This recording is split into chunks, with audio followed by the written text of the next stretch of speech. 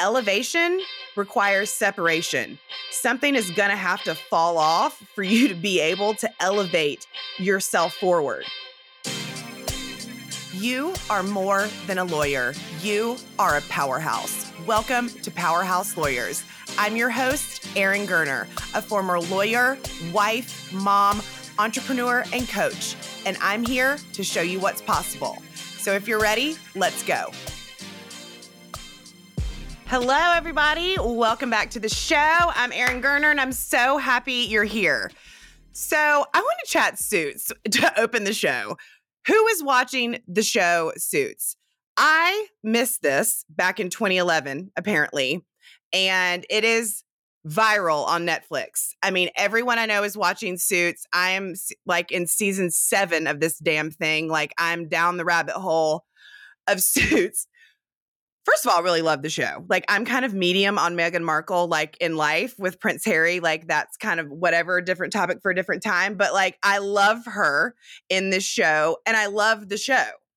And the reason why I love the show, I think, is first of all, because the characters are great. And I think like from a legal standpoint, it's very entertaining because I understand a lot of the minutia that's going on and like the logistics and like what they're talking about and like court scenes and all that kind of stuff. So that in and of itself is really like fun and entertaining, obviously, to watch. The other thing that's really interesting to me is there is definitely a hint of like this big law office culture that's going on in there. And you can really kind of get a taste of what it would be like to work in, a big law firm in New York as a woman, what that like life would be. I mean, clearly this is a very fictionalized series, but there are definite undertones that you can see within the series and feel while you're watching it. But what is cracking me up about the Suits thing is I cannot tell you how many people are like, oh my gosh, Suits, it makes me want to go be a lawyer. I think I'm going to go be a lawyer. It's like watching Grey's Anatomy and you're going to go out there and be a heart surgeon. But anyway, I'm loving the resurrection of Suits. I freaking love the show. I'm super entertained by it. I am one of those lawyers who loves a true crime series, who loves a Law and Order SVU, who freaking just, I love all of that stuff. So anyway, I hope you're being entertained by Suits, but do not let anyone you love in your life gauge or judge the fact that they want to be a lawyer based off that show. Let's not let it give anyone false hope. So this is not really a great segue, but I'm just going to make it a segue into the episode for today because I feel like on Suits, they are burning a lot of ships, meaning that they are like, we're going to win or die trying, right? Like we're going to burn the ships. I don't know if you've ever heard that phrase before, but I did a little research. So we're going to have like a little history lesson to understand where the term burning the ships comes from. And then we're going to talk a little bit about what ships in your life you need to burn to actually create the vision for your life that you want. So in 1519, Hernan Cortez and his men had to face a significantly larger army, and Cortez had to think of a strategy that would help him have victory on the battlefield because he was outnumbered by the Mexicans. So what he did is he loaded all of his men onto his boats, all of the equipment, sailed into enemy country. He unloaded all of his soldiers and all of the equipment, and he gave the orders to his soldiers to burn the ships, motivating them before the battle. And he said when he was burning the ships, you can see them going up in smoke. That means we cannot leave these shores alive unless we win. We have no choice. We win or we perish. And he was the first man in 600 years to successfully conquer Mexico. So he was willing to burn the ships, and he showed his men that what he was willing to sacrifice, what they were all willing to sacrifice to win. Now, what ships do you need to burn in your life? Because we can relate this back to wanting to elevate your life, to seeking change, to wanting something different, better. Elevation requires separation. Something is going to have to fall off for you to be able to elevate yourself forward. You can't move up unless you let go of some things, whether that's boundaries, people, circumstances. It may be a job. It may be bad habits. It may be thoughts. It could be a multitude of things. But what you are not changing, you are choosing. So I always ask people when we talk about this burning the ships, because I just think it's important to ask yourself, how committed are you to your vision? How committed are you? Because guess what? Getting and achieving your dream life, the vision that you want, where life feels good and awesome and aligned, it's not always easy. It's not always fun. It's going to be hard. You're going to struggle. You're going to have to pivot. You're going to fall. You're going to skin your knee. But how committed are you to that? Are you going to keep going despite it? Are you going to want to win or perish?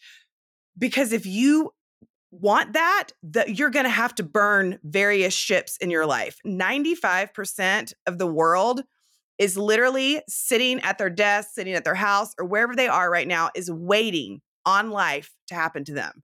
They're waiting on somebody to offer them something different, for someone to tell them something different. They are waiting for the right time, when life looks like this, when I have enough money, when blah, blah, blah, blah, blah. They're waiting. You are not the 95%. You are the 5% of people who have a vision for their life and who are taking action. So I ask you, how committed are you to that vision, and what ships do you need to burn? That, like I said, it could be people, places, environments, a job, whatever it is, habits, they need to go. You've got to be willing to burn them and to walk away from them. They're boundaries. Boundaries are for you. They're not for anybody else. They lead to the health of your life and of your relationships. So I want you to ask yourself today, what ships do you need to burn? What is your vision for your life? How committed are you to making that happen? And what actions do you need to implement? What steps do you need to start taking? And what habits and things need to drop away? What needs to change? What is not working? You know what's not working, and it's time to start letting those things go, because every single time you burn a ship in your life, that is evidence to your brain and to the world that you are a rock star and a badass and you are not quitting. Every ship you burn is evidence to the world that you are a freaking powerhouse and that you are going to accomplish major things. Like I said, 95% of the world is quitting. They're scared. They let fear get in the way. There's a great Mel Robbins quote. It's like, I don't know why people are so scared of failure when it hurts so much more to look back on your life and to not have accomplished any of your dreams. So that's what I want to leave you with today, is what ships are you going to burn? What's your vision? And I want to know, I want you guys to tag me on social media. What small things are you giving up? Let's start small, because I think when we start talking about change, it starts to feel huge and like the end point seems really far away. So let's start small. What is the small baby ship you are going to start burning this week? For me, I'll give you an example. I am getting healthy. We moved out to the country. I have less access to get to the gym and to do all this stuff, but that's not an excuse. There are different ways I can work out in my home. I can walk. There are lots of different ways that I can exercise and nourish my body the way I need to. So the ship I'm burning is the thought that I don't have time and that I don't have access to a gym, and I am actually working out because I am committed to being healthy, not only for me, but being healthy for my children so I can be here for a very long time. I can't buy back any more time. So that is the ship I am currently burning in my life, is the lie that I don't need to get healthy or that I don't have time. So I would love to know what you guys are burning this week, and tag me on social media, and I would love to know. So let's transition into the Legally Blonde moment for the week, because we can't leave without a laugh. So, true story and honest story, I'm not a great driver. I have a lot of really special gifts, but driving is just not where I shine. My dad taught me how to drive. He's a shitty driver. He doesn't pay attention. So, he's the one who taught me. So, needless to say, my husband's been driving our vehicle when I'm in the car. Like, literally yesterday, I picked him up from a volleyball game. He was like, "You can drive home. It's 5 minutes." I'm like, "No, I'm not driving home 5 minutes because we'll get in a fight or I'll need to leave you on the side of the road." So we're not doing that. So he drives. Well, good story. I am leaving. This is maybe, I don't know, this is a couple months ago. My mom was in town and I was leaving to go drive to Dallas to go get some headshots taken and like have a photography day. So it was like a day of beauty. Well, I'm trying to put that damn thing into my GPS thing and I take my eyes off the road for a second and y'all, I ran over my mailbox. And I mean, not just ran over the thing, like gave it a little bump, but like mowed that damn thing down. Like it is down.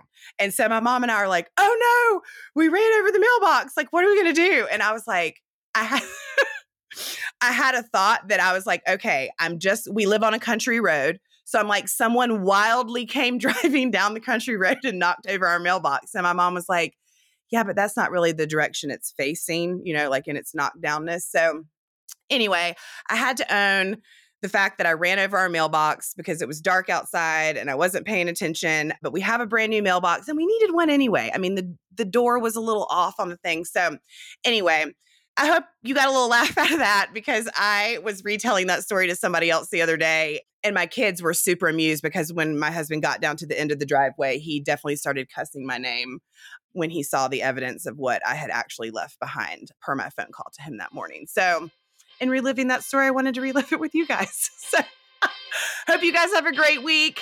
Remember, you're a powerhouse and I'll see you later. Thanks, y'all. Thank you so much for listening into the Powerhouse Lawyers podcast. Don't forget to follow us on Spotify, Apple, or wherever you catch your podcasts. If you loved this episode, I would be so honored if you left a review.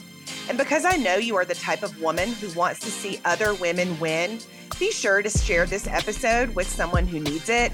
By sharing it, you are empowering a fellow sister in the law to know that she is not alone, that there is nothing wrong with her, and that she can build a life and career that she loves. Thank you. See you next week.